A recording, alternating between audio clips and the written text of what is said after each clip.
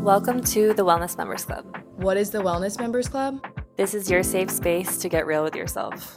Where you get vulnerable and you feel validated. And an aesthetically pleasing place to talk about the ugly truth of life. Welcome to the club, sis.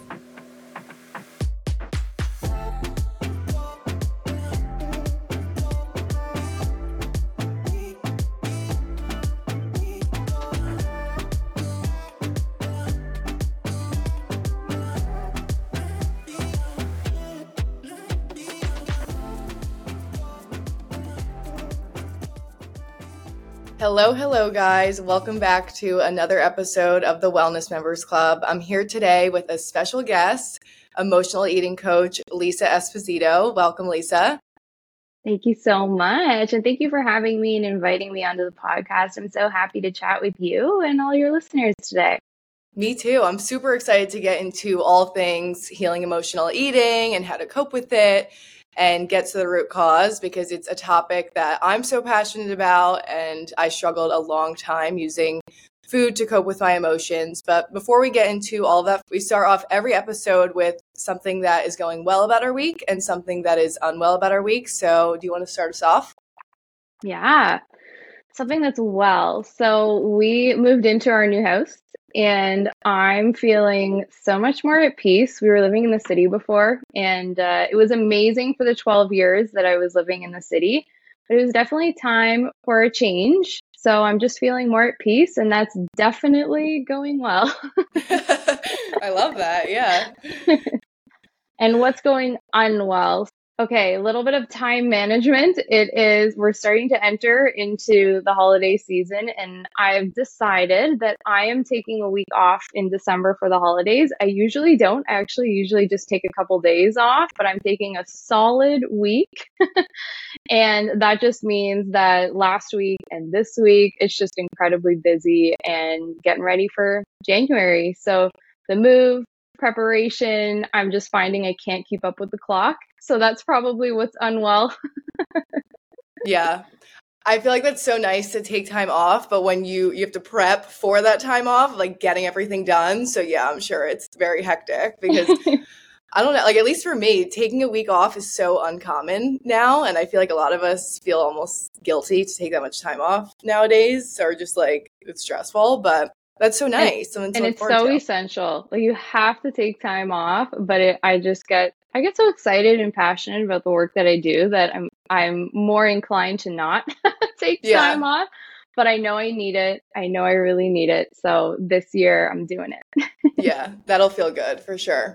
And then for me, so what is well about my week is honestly, I'm doing a lot of journaling work, and I know I talked about that in my last episode, but just like really realizing how far I've come, and the more journaling work I do, I'm like, wow, like I've really gotten places. So that feels good. And last week was super busy and a lot of social interaction. So this week I'm more chill and really spending that time with myself and filling up my own cup again. And then unwell, I would say, I don't know why, but this week specifically, I've really been struggling with seasonal depression, because the second it gets dark out, I'm just like, like, what am I going to do now? Because I do a lot in the morning. Like I get my workout done, and recently I've been going to yoga. So it's something to look forward to after the clock hits 5. And that's been helping, but I don't know. It's been harder than normal. It's one of those things when it starts to get darker around 4:45, like it feels like, okay, time to eat dinner and go to bed. Yeah. And all of a sudden you notice it's only 7:30. So I think what you said, finding things to do in the evening to kind of keep you going, that's a way around it for sure. I'm trying to adjust my sleep schedule so I wake up earlier with the sun, because I'm in bed by 7:30 no matter what right now. So yeah, we'll figure that out hopefully soon. But to start us off, I would love to hear a little bit about your story and what led you to become an emotional eating coach. Yeah, absolutely. So I am a holistic nutritionist, and I have a background in teaching yoga and personal training.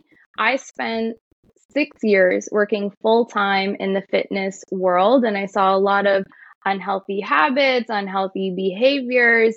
And in that, that's how I transitioned over into an emotional eating coach. And so I kind of realized for myself that was the work that I needed to do. And now I'm just so excited that I get to help women who've had a lifelong struggle with their weight really break up with this all or nothing dieting mentality and show them the simplest, no nonsense way to maintain a healthy weight without the willpower, without the deprivation, without spending countless hours on the treadmill, and without giving up chocolate. We love I mean, chocolate. yeah, yeah. And I've been where a lot of my clients are feeling burnt out, the yo-yo dieting, binge eating, even binge drinking. That was a big one for me too. And to really understand my relationship that I had with food, my relationship that I had with alcohol, all while battling a poor body image. And as I turned things around, I became confident, I became in control without losing my badass spark. I've always been a little bit of a rebel, but I spent so much time exhausting myself with workouts. Like sometimes I would do 2 back-to-back hot yoga classes, plus going to the gym, trying every diet in the book from low carb, intermittent fasting, keto. The weight never stayed off for me, and I was always overeating later on. And eventually something just kind of clicked for me. I realized this is not the answer. What I'm doing right now is not what I want my life to revolve around. I don't want to be counting calories. I don't want to be perpetually dieting. I don't want to work out 7 days a week. Like I knew and thought there just had to be a different way to do this. And the problem wasn't a lack of knowledge in nutrition or a lack of effort in my workouts. Like I actually went full throttle with my workouts.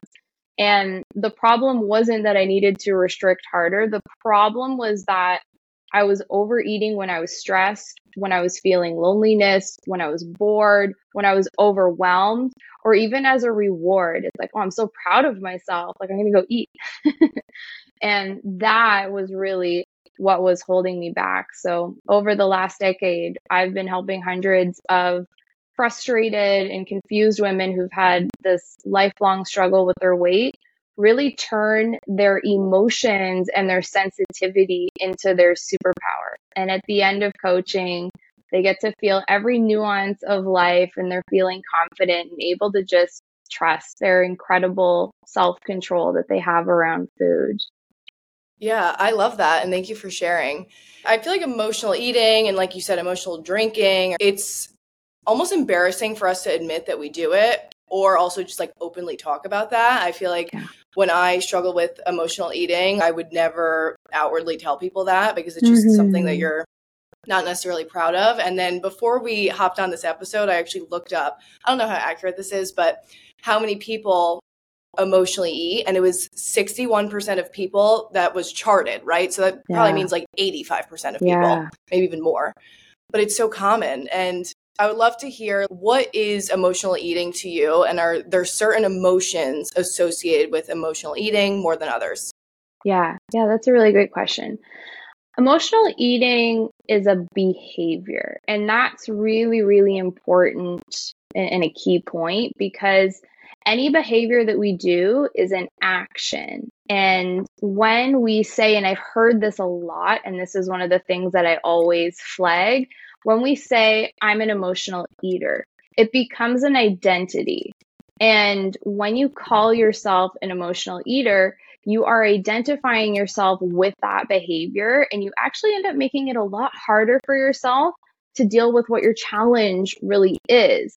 And it's so much more gentle on your mind and on your soul when you acknowledge that the emotional eating is something that you're doing. It's not who you are. And so that means there's nothing wrong with you. There's nothing wrong with who you are. You're not broken. The problem that you might be experiencing is this unwanted behavior, right? That is the emotional eating. To answer your question, certain emotions that are associated with emotional eating, there are a few that come up, and there are a lot. It can look so different for everyone, but they're not all negative emotions. And I just want to backtrack a little bit. There are no good or bad emotions. There are just emotions, right? We are emotional beings. We experience the ups, the downs, everything in between. But just for clarity here, there are emotions that we typically like to feel. So I'll call those more positive emotions. And then there are ones that we're feeling uncomfortable and we typically want to get out of. And so we can call those more of the negative emotions. But I've seen emotional eating come up with stress, right? Stress eating, overwhelm, lack of connection or intimacy. And that often comes up a lot with like sweeter foods, with sadness. And as I mentioned earlier, sometimes if you're feeling really proud and you're wanting a reward, and it often we turn to food for that. And so when we break it down, emotional eating, we're turning to food to cope with emotions that are uncomfortable, that might even just be, it might not be a good or a bad or a positive or a negative. It's just we don't know what to do with this energy. And if we actually take it a step further, emotions are energy in motion. So it needs to move through us and channel it somewhere. And when we don't, and we kind of suppress it and hold it in, that's when we turn to these coping mechanisms. Mm-hmm. Yeah, and I really like that you said how people identify as an emotional eater. And I definitely have done that in my past, even when it comes to anxiety or something, like identifying as an anxious person, or you're automatically putting yourself in a box where it's the habit is just gonna be way easier to do that because you are that, or you believe that you are that person. So yeah, no, I'm happy you brought that up. That was something that I really realized as well, as someone who's experienced quite a bit of anxiety. And now I just say, hey, I'm experiencing a lot of anxiety right now. I never call it my anxiety, because then you're owning it and it's part of you, but it's really something that you're experiencing in that moment. with what you were saying, like there's good emotions, bad emotions. And I think a lot of us are like, well, if I feel sad or if I feel lonely, that's a bad emotion, right? But same thing with that. I'm not a lonely person. I just might be feeling lonely right now. Yeah. So doing that with everything, I think, is really helpful. But for someone who may not know if they emotionally eat, how would you describe typical emotional eating patterns? Oh, that's a great question. I also want to mention that I didn't know that I was emotionally eating for a really long time. It took me a long time to figure that out. Same. I'm with So you. if you're listening and you're thinking like, I don't know if this is me, we've both been here. Yeah. I thought as I was going through my journey, I thought I just needed to be more strict, or I needed to learn more about nutrition. I needed to learn more about exercise. And then once I learned everything, then magically my problems would go away. Right? But I had already gone to university and got my degree. I had already gone to nutrition school. I got my level 1 and level 2 yoga certification, my Pilates, my personal training. Like, when was I going to be educated enough to get on the other side of this emotional eating? Right? So for me, I kind of thought, oh, I just don't know enough and I need to know more. Right? It's something that really took me a long time to kind of figure out. And I just wanted to mention this because a lot of the clients that I work with are so incredibly smart. They're successful in their careers, they have families, they're active. And this thought of like, I'm so smart and successful in all these areas of my life. Like, why can't I figure out this food and body thing? Like what's wrong with me? And so emotional eating is a little bit complex. And as I mentioned, it's the act of using food to cope and manage with emotions, even if you're not physically hungry. Some of the signs that can come up, sudden cravings. So you might get a sudden intense craving to a specific kind of food. This one was me. Emotional eating was coming up because I was really craving connection and connection with like-minded people. And for most of my life, I had pretty superficial friendships, and I'm a really deep person. Like, that's probably why I became a coach, because I love to ask questions. I love to peel back the layers. I love to go deep. But a few things were happening. I had a hard time trusting people, so I wouldn't let them in. And I found it so hard to be vulnerable. And so I would kind of block people out, not intentionally, but I just wouldn't let them in. And, I didn't know I was doing it. And it was totally throwing me off of my health goals because, I was feeling this sense of like, I just wanted deeper connections with like-minded people. And I was turning to food because, that was just how I was coping with it. And this behavior was actually showing me this craving for deep connections with like-minded people because I didn't have that. And I would go pretty deep into my peanut butter ice cream. And that's how I would go deep and get this sense of bliss, which physically later on, never really felt too good. But emotional eating can always be a really, really important teacher, and it can show us what we're really, really wanting. But another one that comes to mind for me is mindless eating. So some clients of mine find themselves snacking on food without being fully aware of what they're eating, how much they're eating. This can happen if you're on autopilot, like even if you're just making dinner and you've got you're just snacking a little bit here and there and all of a sudden the bag is gone, right? Same thing can happen watching TV, any other kind of distracting activity. The solution there really becomes about staying present, staying dropped into your body and your body cues. The last one that comes to mind for me is eating really quickly. And some of my clients, when we start working together, they're eating at lightning speed. Especially if it's one of those forbidden foods. Often we have this good food list and this bad food list. And part of my work in coaching is to really break that down so that all food is neutral and you're in control. There is no good or bad. But often what happens is we're eating so quickly and that leads to overeating, right? Because your body hasn't really figured out how much you've had just yet. And then usually if there's overeating involved, then there's this big wave of guilt afterwards. So those are some of the things. Those are probably the top three: the sudden cravings, the mindless eating, eating really quickly. Those are some of the things that can come up with emotional eating if you're just starting to kind of learn a little bit more about it. Yeah, as you were saying all of those, I was thinking back to whenever I would have an emotional eating episode. I'm like, check mindless, check sudden craving, check those all I would experience for sure. Yeah.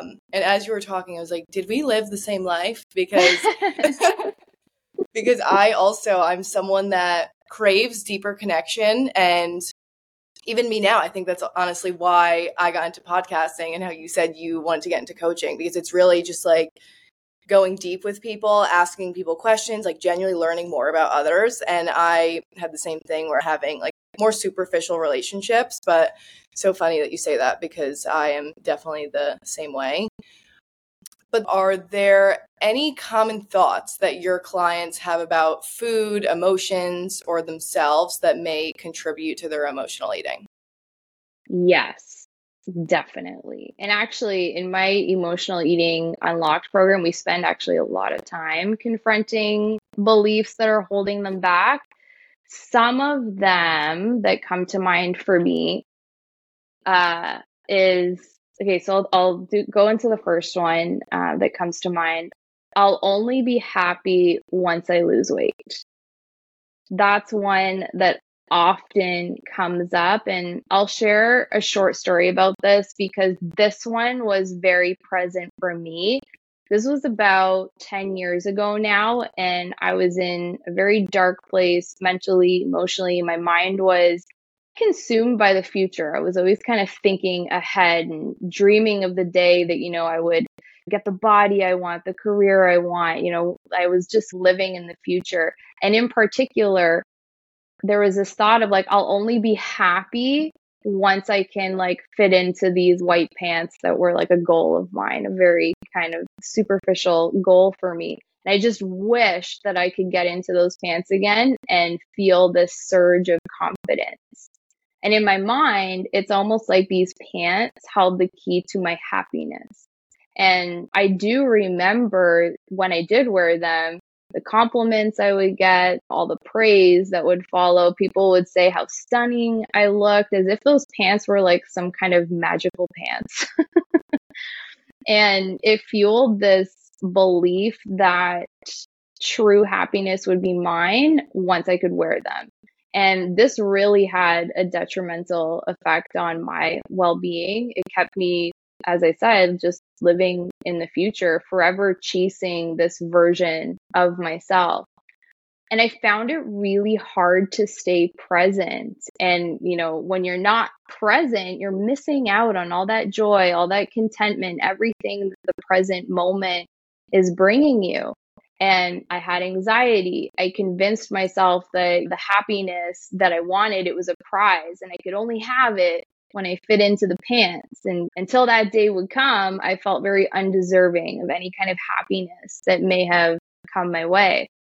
And this kind of distorted perception made me believe that I was this unfinished project. Like I kept needing to do the self-help books and I kept needing to like work and work and work. I was desperately in need of fixing. And there was this harsh inner critic, right? Every time I would look in the mirror, every imperfection felt like it was intensified. And when I would look around at other people, it seemed like everyone else was enjoying life and having fun and, without all of that self-doubt dragging them down. And then I started comparing myself. If only one day when I look different and I'll feel different and I'll truly be happy and then, I'll be like everyone else. And it's just like it put a lot of stress on me. And I was just taking a toll on my digestion, my appetite. I was stressed. It was just like all of this that I was putting on myself. It's ironic because I was so fixated on the desire to look a certain way. And then it actually created this vicious cycle of, wanting and disappointment, shame and guilt. And then what would happen is I would turn to food because temporarily it provided this sense of comfort, even just for a brief moment. And it's just interesting when you start to break it down. And the truth is, like, reflecting on that time 10 years ago, I realized that even when I did fit into those pants, I wasn't truly happy. I was in a really unhealthy relationship at the time.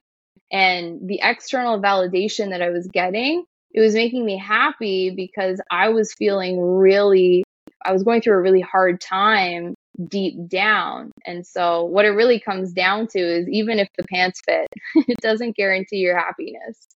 When I ask clients, when you imagine becoming this version of you, what will you do? How will you act? How will you feel? Will you be more confident? Make a list and look at that and start doing those things right now as much as possible. Because I guarantee you don't need to lose weight or change to be more confident or to wear nice clothes, and definitely not to feel happiness. You can be that person right now. Yeah, and it's like your self-worth was directly correlated to how you looked or if you could fit into those pants. But the truth is, it goes way deeper than that. And then even when you did fit into those pants, it's like, oh, well, here we are. I'm still not happy. Yeah. And that could look like so many things, like, oh, when I have a boyfriend, I'll be happy. And it's like, no, it's not an external thing that is going to make you happy. Absolutely. But you mentioned how people would compliment you, like if you could fit into those pants. And now I purposely will never compliment on someone's weight or the way that they look, because in most cases, especially women, I think it's actually more damaging because then it's like, oh, well, now I look good. Like, why didn't I look good before? You know what? I'm so happy you brought that up because it's so true. You don't know what that person is going through, right? They could be going through an incredibly stressful time and their body is changing because of that. And then you're telling them like, oh my God, you look so good. You're like rewarding like perhaps some very unhealthy behaviors that are going on. So I love that you brought that up because whenever I'm looking to compliment someone, I try so hard not to focus on body or weight. It's just like, oh my gosh, like you look vibrant, or like your energy is buzzing today. I try and focus on how they're making me feel being in their presence than like just what they look like. When I think back to when I was, let's say, the skinniest or thinnest, it was because I was so anxious and so unhappy that I physically didn't want to eat because I didn't have an appetite. And that's for so many people, whether it's sickness or, I just think you never know how people got there, why they lost weight or gained weight. So I think if you do compliment a lot on people's bodies, maybe just think about that beforehand, because it's a good thing too. I'm happy you brought that up. There is one more actually that just came to mind in terms of what kind of thoughts and beliefs come up, and perfection. Perfection comes up a lot with the clients that I work with. It's like, I must be perfect with my eating. And even having one cookie or one brownie will totally blow my whole progress. And the fear behind this belief is around being scared that you're going to be out of control.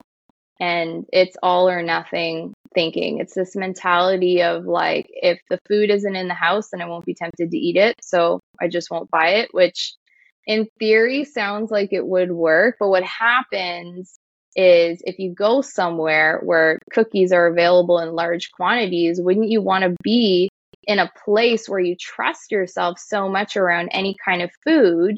So if we zoom out, the problem here is a lack of trust in ourselves. And what I'm about to say might sound a little bit backwards, especially from a weight loss perspective, but allowing yourself to have that food in your house allows you to build trust in yourself with that food. Whereas if you restrict yourself from being around cookies, then at some point in time, you're going to be around them and you're going to crave them in larger quantities than if you expose yourself in smaller amounts over time. So if a client says to me that cookies are irresistible and they can never just have one cookie, it's like the whole row, then my objective as a coach is to bring this client to a place where they can be around that food, whether it's in their house, at a restaurant, holidays are coming up, at a party, and they can be in complete control. And we do that through a strategy called exposure therapy. And you just have one cookie and you walk away, and you have 20 minutes where you set a timer. And then at the end of that 20 minutes, you come back and you ask yourself, do I want another cookie? And if the answer is yes, you keep repeating the process until the answer is no. And some clients will start repeating the process 5 or 6 times, maybe even 10 times. And then the more that you practice this, the less you repeat it, right? And it's about building trust with yourself and with the food. And it's kind of like if someone tells you you can't have something, all of a sudden it's all you want.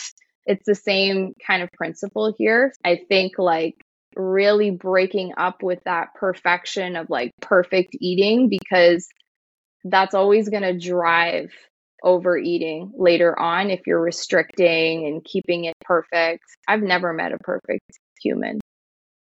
Human, perfect eater. I've never met one, even though, I battled with perfectionism for a long time. I've never met a perfect human. Have you? Nope, definitely not. Yeah. I tried to be too. I was a perfectionist, but I definitely think that the all or nothing mindset, especially in diet culture, which thankfully I feel like we're moving away from, but the all or nothing mindset of like, oh, I can't eat that, otherwise I'm not going to get to my goal, is just so not realistic. Like, what do you want to eat? Peas and broccoli every single meal for breakfast, lunch, and dinner? That's just like not nutritionally valuable. And it's not realistic. And like you said, so if you never have it in your house, then when I am in the environment with it, I'm like, oh, I never get to have this. Mm-hmm. Let me overindulge now. Yeah. And you're going to have that feeling to really just let loose and overindulge. I'll never forget the time where this was before I went to nutrition school. This was a long, long time ago. I used to do juice cleanses. And I'll never forget, I had just come off of a 7-day juice cleanse, and we went to a holiday party. And I ate so many like brownies and cookies and chocolates because I was like, oh my gosh, I was so good on my cleanse and now I can reward myself and indulge. And I was so sick. I was so sick from going from one extreme, swinging right to the other extreme. I was like, I gotta find balance. Like, there has to be a way for me to figure this out.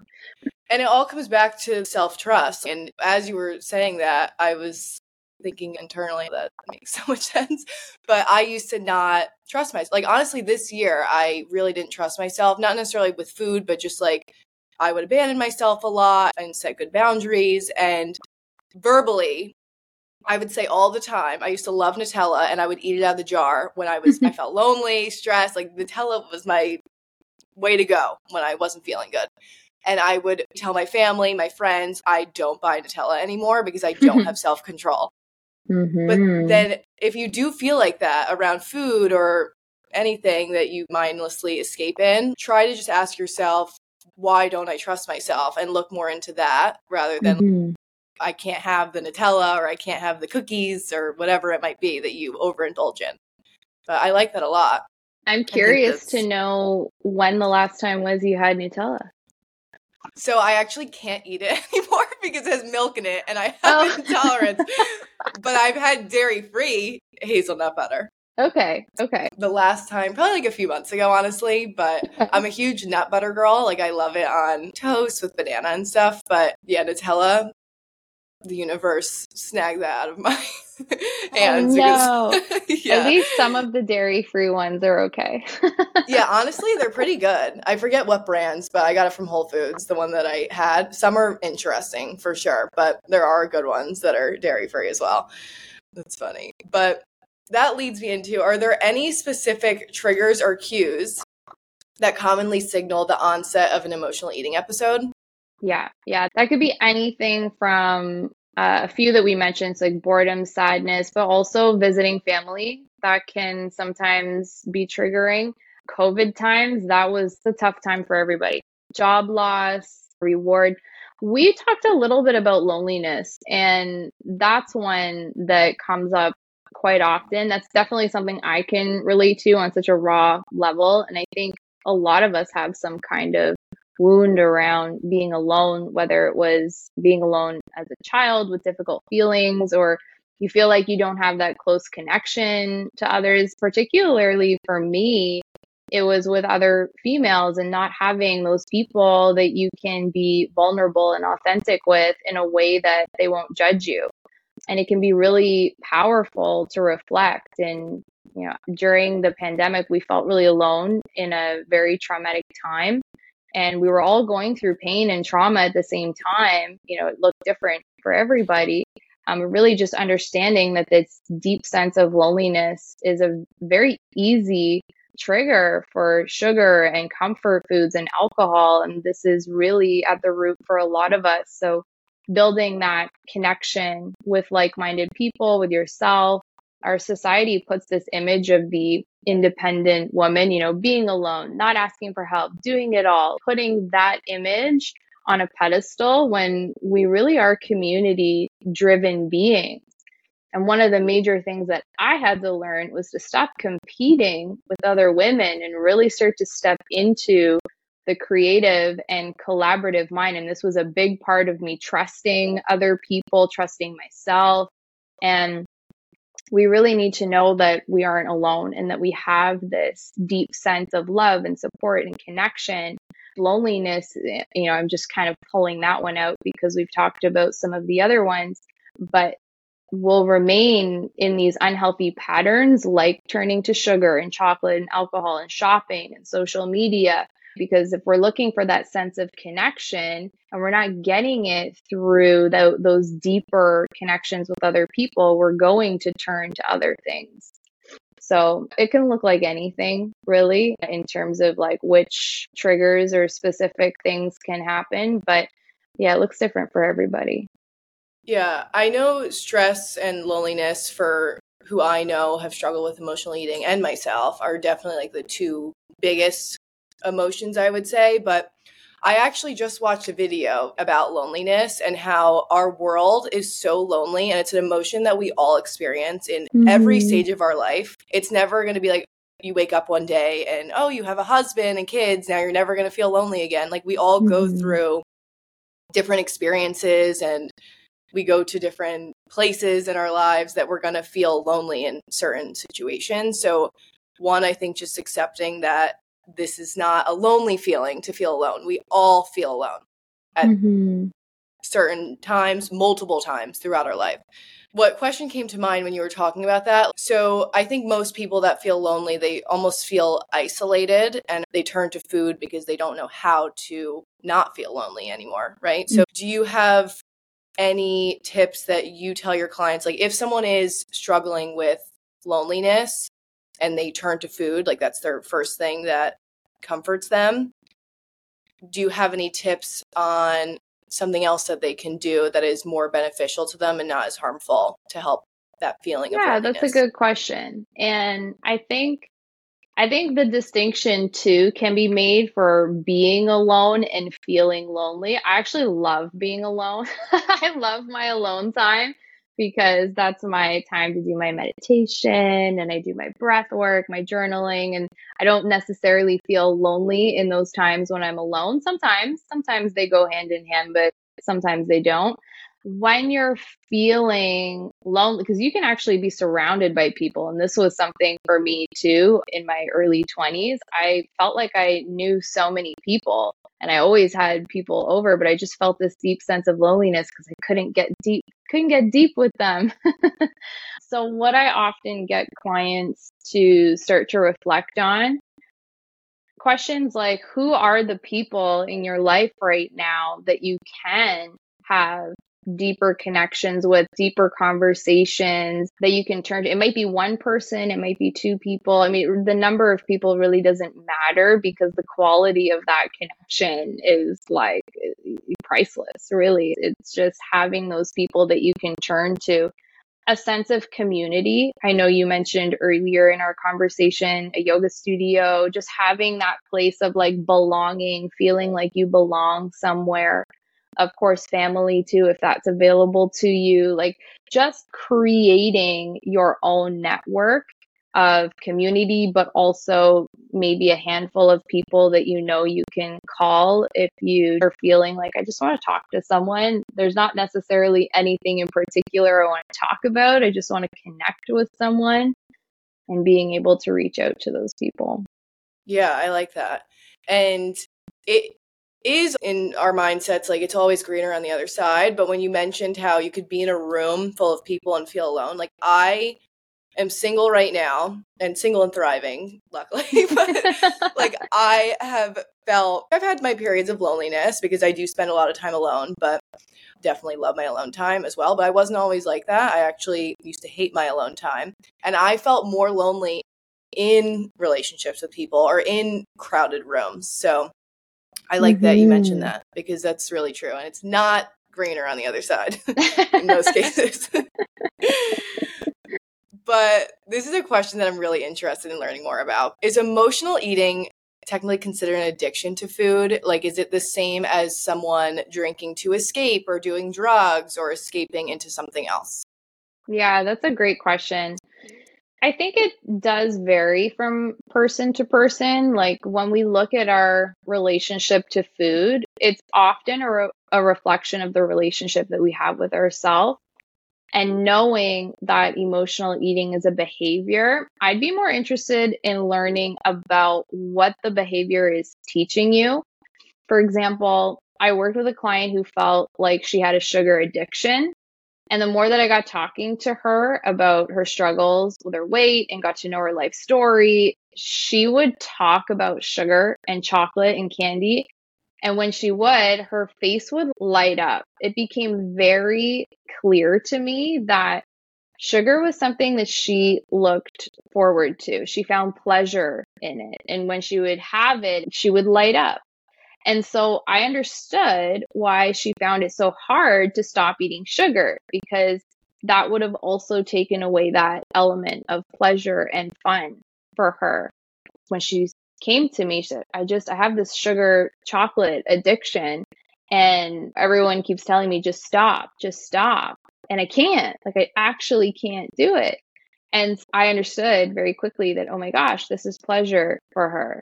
Of course, there were gut issues, there were some blood sugar stuff going on, but at the root of what was going on for her was she needed to start to do more things that she found pleasure in, more adventures, more time with people, more connection, more intimacy. That was a big one for her. And I think when emotional eating is coming up, instead of restricting it harder, asking yourself, okay, what is this showing me? And often it's more meaning, something to really live and thrive for. And until that happens, food, alcohol, drugs, shopping, social media, these can all take the place of excitement, right? And if I sense with someone that addiction is coming up, I like clients to not only work with me, but also with a therapist, because there is a fine line between the two. And I can absolutely work with the behavior, but when it comes to addiction, absolutely working with a therapist as well. And some of the other things that come up in terms of like, what is this teaching me? It could be learning more patience, more forgiveness, more awareness, slowing down, letting go of like those harsh self-attacking words. We can be so mean to Yeah. ourselves, right? I think you mentioned earlier, right? Having more boundaries, finding your purpose and meaning. And there's so many more things that come up. Wow. Yeah. That's so interesting that you don't even think about it when you're in it, of I'm eating emotionally because it's bringing me joy. But like thinking about it in a way of what can I add more of into my life to bring me pleasure? But that is not something that immediately comes to my mind when I'm just eating a bag of chips. Like it goes so much deeper. And that example it really made it clear for me. But thinking of what can I add more into my life to bring me pleasure that's not this food? Is it more connection? Is it doing more exercise, going to a yoga class? Like what would actually bring me pleasure? And then you'll probably see. I would even take it a step further and like, what is something that brings out the creative side of you? Yeah, I like that. And then talking about mindful eating, do you have any tips on how can someone practice mindful eating? Yeah, absolutely. Well, I think first we can take a look at its opposite. So what is mindless eating, right? It's not thinking about what you're eating. You're on autopilot. You're tuned out. It's almost like you've abandoned ship, right? That would be more mindless eating. So how do you do mindful eating? It's always coming back to this rooting yourself in the present moment. And so I want to bring this up because we hear this a lot, right? Especially in the yoga world, stay present, right? But how do you actually do that? What does it mean? And how do you actually stay present? So I'm just going to kind of put my yoga teaching hat on for a second. Love it. What anchors you in the present moment is, first of all, your breathing. You can't remember what your breath was like 12 breaths ago. That's gone. It's like ancient history. I don't know what my breath was like 12 breaths ago.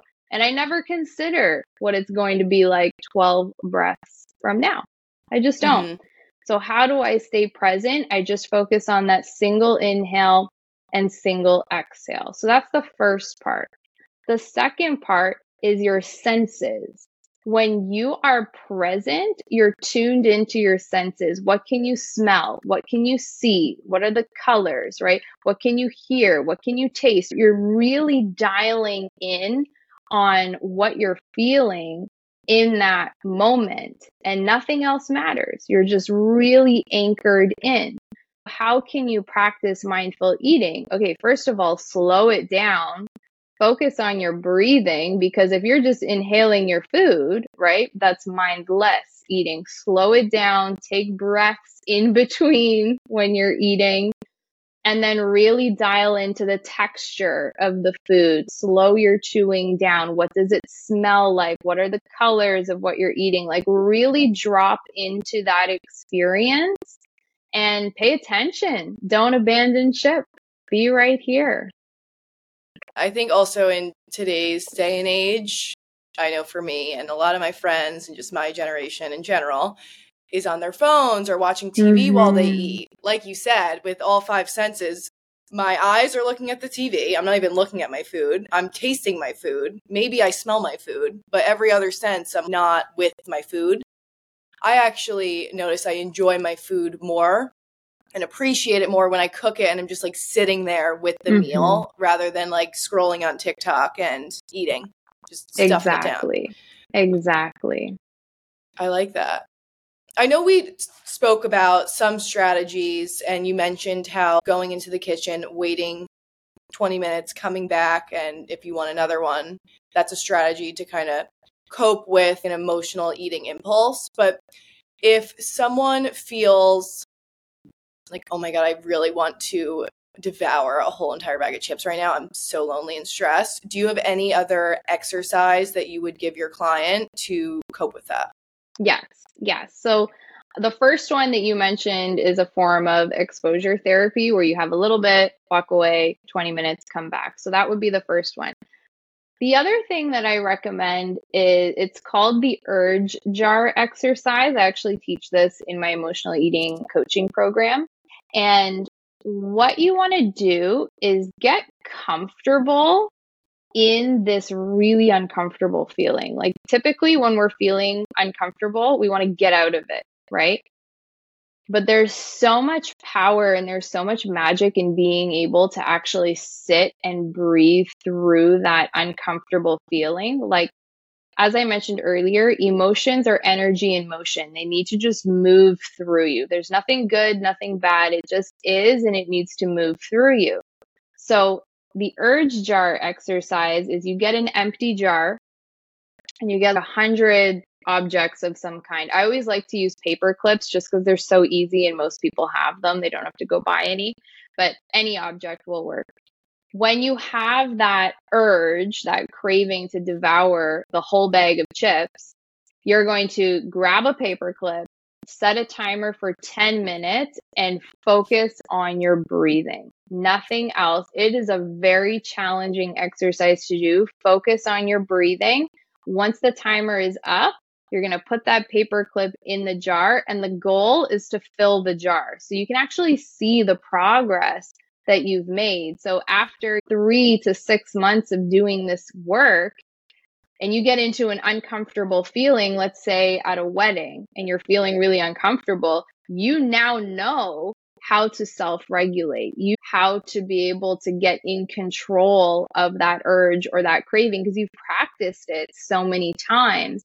And I like the jar exercise because I don't have one here because we just moved, but I'll get it out eventually.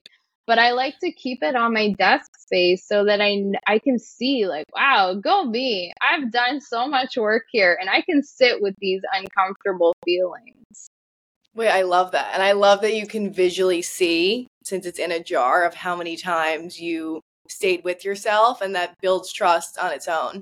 Really. Visualization is so key because like you don't really see the work with emotional eating and healing your relationship with food and your body. You don't really see that work. Whereas if you have a goal of, I don't know, like lifting a certain amount of weight at the gym, right? Like deadlifting a certain amount of weight, you have that number, you have that visual representation of what you can lift in terms of weight training.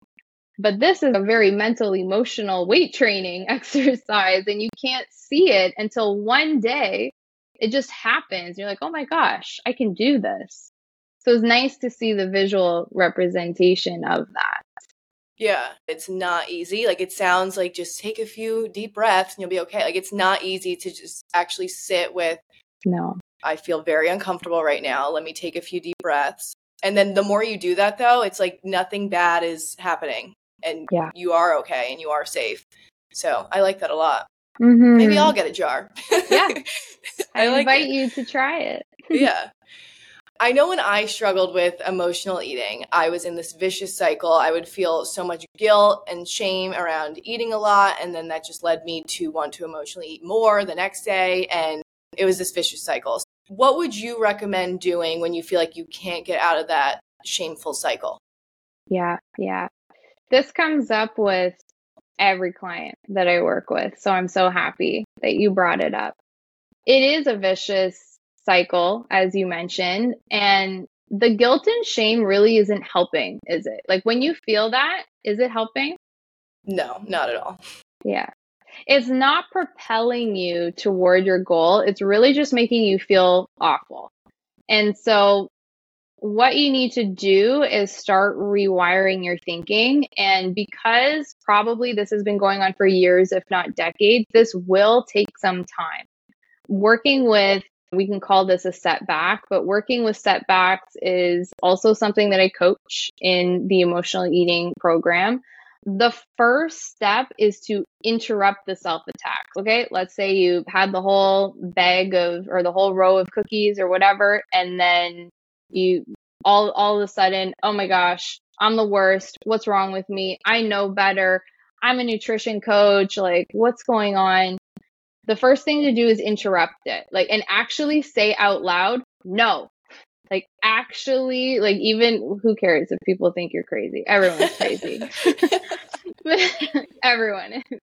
Interrupt it and just say, nope, I'm not going there. I know some people who say cancel. Nope, canceling that. Like, nope, no. And then be aware as soon as you notice that self attack, that shame, that guilt start to come up. The more that you effectively work with this, the more you learn from, the easier it will become over time. We can always expect setbacks to happen when it comes to anything in life. So there will probably be times when you're feeling really good and you're not emotionally eating, and that can feel really, really liberating. You can feel on top of the world. And then without warning, emotional eating can return, right? Something comes up, extra stressful time, some kind of triggering event, visit with family, right? The bottom line is we can have success with emotional eating, and then something can come up and we often feel like, oh my gosh, I'm back to square one, right? All my hard work is out the window. I'm a failure. My willpower is gone. And we feel like we're doomed and it's just going to get worse from here, all because of just one setback. And this is where you need to stay present, right? Don't tune out. Don't abandon yourself. Don't beat yourself up. You're not back to square one, right? If you're learning how to ski, for example, and you fall, does that undo all of the hard work that you've put towards learning the skill in the first place? No, it doesn't.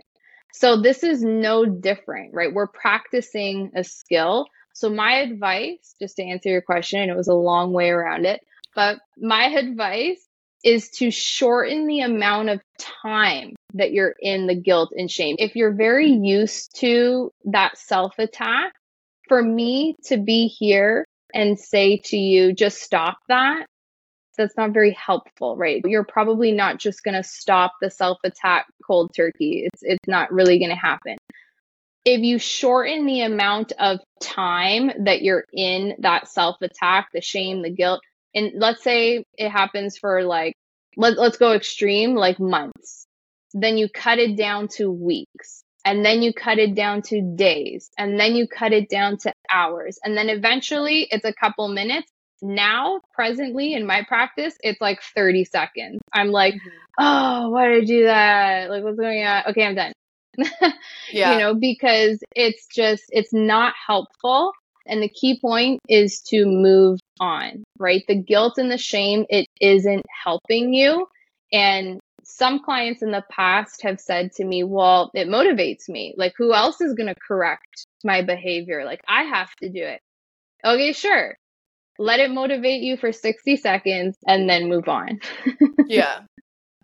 And I Yeah. feel like shame is not really what's the motivation, because that's just like you judging yourself over and over again. I like that you said immediately cut it, whether that's no or like next or whatever you have Yep. to say to yourself to get that out of your head. Because I think the most important thing is just being mindful of, oh, I'm not being nice to myself right now. And being mindful of that rude voice in your head that's not your friend and it's just your ego talking. But I think being mindful of it, correcting it, and then hopefully you can get it down to like, okay, I'm not being nice to myself. This isn't helping me in this moment or my future self by me being mean to myself. So why am I talking to myself like that? And hopefully everyone can get it down to like 30 seconds of, okay, nope, next, we're done here. It'll take time. It'll take time to cut it down to, just a couple seconds, 30 seconds, a minute. But yeah, it's something that for me, for a really long time, it's like if I had something that a binge eating experience or something, it would ruin my whole week. It would be all I was thinking about and like, oh, like what's wrong with me? That's no way to live, and I don't want anyone to feel like it's going to ruin your whole week or your whole month, right? So just cutting that down and moving forward. Yeah, I like that. Do you have any last tips on how to get to the root cause of why, because like you said, it's going to be different reasons and emotions for everyone, but how to get to the root cause of why someone is emotionally eating and how you figure that out about yourself? Yeah. To get to the root cause, we have to ask ourselves the question, what is the behavior teaching me? And we talked a little bit about the all or nothing thinking. This comes up a lot with perfectionism, right? Holding yourself to this impossible standard of perfect eating. Maybe if that perfectionism is coming up, there's no perfect reality on the planet where a perfect human exists who has the perfect body, who eats perfectly every single day, and everything in their life is so wonderful because they are just so perfect, right? Maybe it's teaching you patience. We live in a world of instant gratification, like things and patience. It's challenging for us to sit and wait and breathe through it, right? The number of people that I coach who are always in a rush and things have to happen fast. And like I started a client last week and we had our first follow-up this week. And she's like, well, I'm still emotionally eating. Like, yeah, yes. And that will probably keep happening throughout this program. We're working through this together and it's going to take some time. So often I've found that emotionally eating, it's like we just want instant gratification. We want to see results fast. And when we don't have the results fast, we turn to food, right? So is really identifying like what is it? And I had another client that I worked with, this was a few months ago, but the root cause for her was actually needing to speak up more and use her voice and kind of stop playing small, stop hiding. She felt like her voice didn't matter. And when we look at eating and we look at speaking, they both involve the mouth, right? Maybe the root is showing you to step up your game when it comes to self-expression, to open up, to speak your truth, to find your voice, right? What was happening was like she was playing small, and then in the evenings she was eating. She's like, what's going on here? And I'm like, you gotta use your voice. Like, this is what's coming up for you. It shows up in so many different ways, and finding the root cause, the question has to become, what is the behavior teaching me? Because there's nothing wrong with you. It's just an unwanted behavior right now. And I think it's so important to also mention with it being a behavior that at some point in time, something happened and you used food to cope with something that was really uncomfortable. So in a way, whether it was something that happened 1 year, 2 years, 5 years, 10 years, 20 years, 30 years ago, you actually in that time made a self-honoring decision because you didn't know how to cope with this really uncomfortable experience or feeling or emotion, and you turned to food and you felt better. So in a way, food was there for you. You may not like the behavior now, and that's okay if you don't like it, but also just actually respecting the behavior in a way because it actually did help you, and it helped me for a long time too. So it's like working with it rather than like working against it. Yeah, that's so interesting because even when you think about a special event or when you're a kid and you do something well, a lot of the times food is the reward, or it's like revolved around food. Yeah. So that does make sense why our minds, like, that's an easy way to kind of just get that instant gratification that's not extremely harmful to us. So that makes so much sense.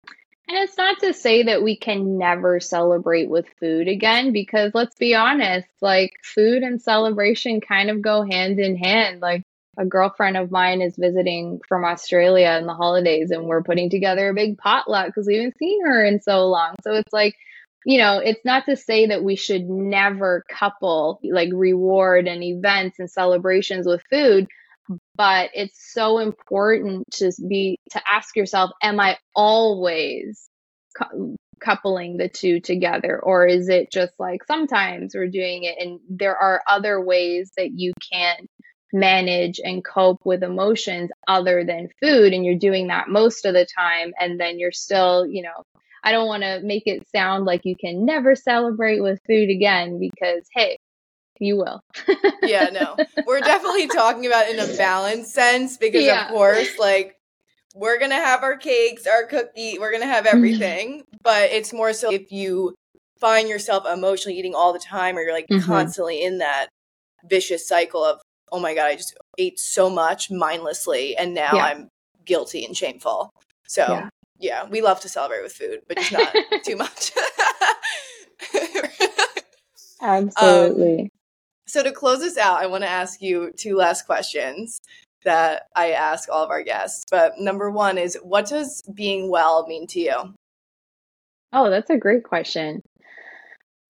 Okay, so the word that comes to mind for me, it's a little bit cliche, but hear me out.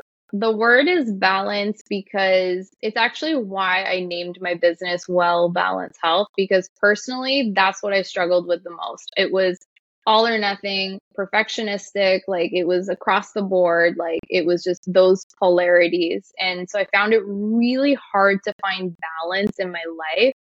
And now that I've found it, I can never go back to where I was before. It's a balance of the physical, right? Mindful, effective exercise, emotional resilience, eating well. I'm a big fan of the 80-20 rule. Like 80% of the time, you are focusing on healthy, nourishing foods, and 20% of the time, your body will know what to do. Your body can manage it. If you're eating well, you're balancing your blood sugars, you're eating gut healthy foods, anti-inflammation. If you're doing all the things 80% of the time, then 20% of the time, have the cookie, have the cake, like whatever, like you're good. Yeah. And connection to community, to ourselves, personally, spiritually, and being able to slow down. That to me, being well, like being able to slow down, and not everything is an emergency, and you can take your time. Yeah, balance. I like that. I just heard this quote this morning, but they said balance is not something that you find. Balance is something that you create. So you consciously had to create balance in your life and did that for yourself. Like, you showed up for yourself to create balance. Yeah. So I love that. And then my last question, what is one thing for our listeners to remind themselves of on the days that they are feeling unwell? Yeah, great question. Give yourself on those days an extra dose of forgiveness, self-compassion, self-love. Nourish your body, your mind. It will pass. When you're feeling unwell, it's just a moment in time. Just like when you're feeling well and everything is going great and you're feeling on top of the world, that feeling will eventually pass and you won't feel on top of the world anymore. So it's the same when it's the opposite. So it will pass. Take it slow and really level up the self-care. Like if I'm feeling super low energy, headaches, all that kind of stuff, I don't push myself into working harder. Like I just gotta, that hustle culture just never really worked well for me. Really just giving yourself that extra dose of compassion, forgiveness, self-love, and just nourishment. in those days. So if you're talking mean to yourself or you're being shameful, stop being so hard on yourself. That's our message today. Yeah. Thank you again, Lisa, for coming on today and touching on a topic that so many of us have to work through. But where can everyone find you if they want to contact you? Great question. So Instagram's where I hang out the most. My handle, we can also drop it into the show notes, but it's at Well Balance Health. You can email me at lisa@wellbalancehealth.com. I've also got a gift for your listeners. It's my cookie craving cheat sheet. I'll send you the link. You can also drop that into the show notes. Totally free, all good. And then if any of your listeners are interested in the emotional eating coaching program, it is kicking off in the new year. I'm not bringing on any more clients for December, but it is kicking off in the new year. And it's a private coaching program for 4 months. And I coach you through urges and cravings, moving emotions without turning to food, how you can build more self-trust with food and yourself. We'll work through perfectionism, that inner talk, patience, and so much more. A lot of the stuff that we talked about today, we get to work through together. So if that's something that's interesting to your listeners, I'd be more than happy to welcome them into the program. Amazing. Thank you. Also, before we go, I did not forget about our journal prompt, guys, but I want to go back to, you mentioned it earlier in the episode. I think a good question to write down, unpack is, what can I add more of into my life that will help me feel fulfilled, rather than like constantly restricting ourselves and constantly trying to take away of what we're doing wrong. Thinking about what are things that I can add more of. So that could be connection, it can be exploring new things, whatever that might be. But I want to end with that journal prompt. But that's it for today, and we'll see you guys next week. Bye, guys.